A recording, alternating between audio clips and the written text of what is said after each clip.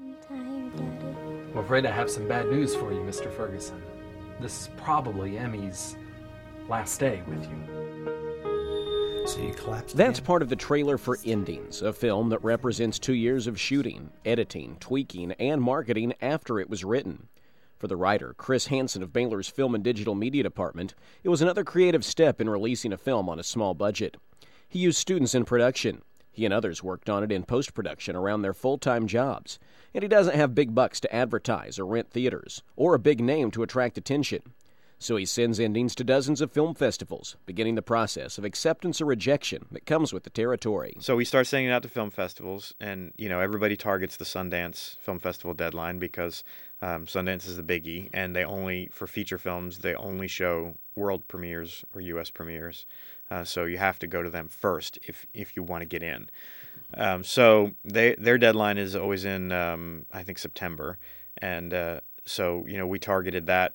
After the first year, we finished the picture cut. We had a rough sound mix, and we worked several long nights the last week trying to get that final cut out onto a DVD to send to Sundance, and then send it to a bunch of other big festivals as well.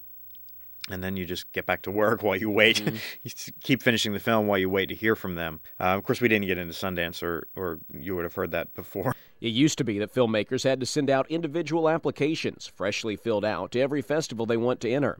Now, a website serves as a clearinghouse for most film festivals, but even that comes with a cost. So it has streamlined the process. One of the unfortunate side effects is it also means that some of the smaller festivals have way more entries than they used to have. So all festivals have gotten incredibly competitive because, it's so much easier to enter now. That competition means hearing no is part of life for an independent filmmaker.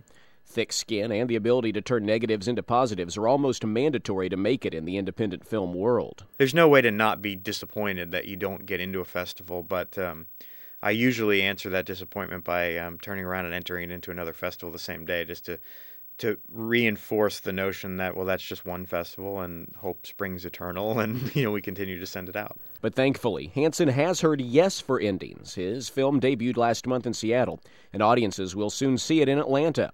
Last week, Toronto came calling to screen his film. But of course, getting accepted doesn't represent a finish line in the city where it will be screened.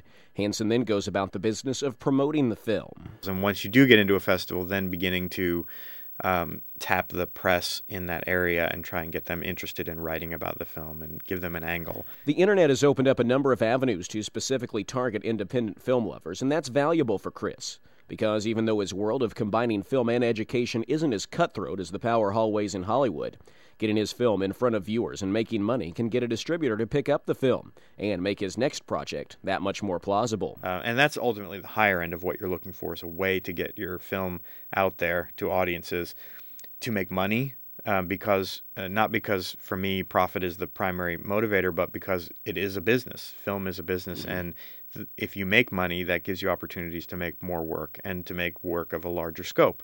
Yeah. So you can't deny the fact that even if you're an art house kind of filmmaker, your film has to make some kind of money for people to take an interest in making more films with you. Yeah.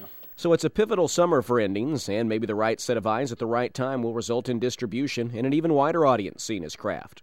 It might even mean a breakthrough for one of the students who worked on the film, who has their names in the credit of a film being seen nationwide. But for Hansen, life goes on, and the next project is in the works. He's not yet ready to reveal what it is, but maybe a couple of summers from now, he'll be beginning this same process again. You can find a link to the Endings website and hear yesterday's story online at kwbu.org. For KWBU News, I'm Derek Smith.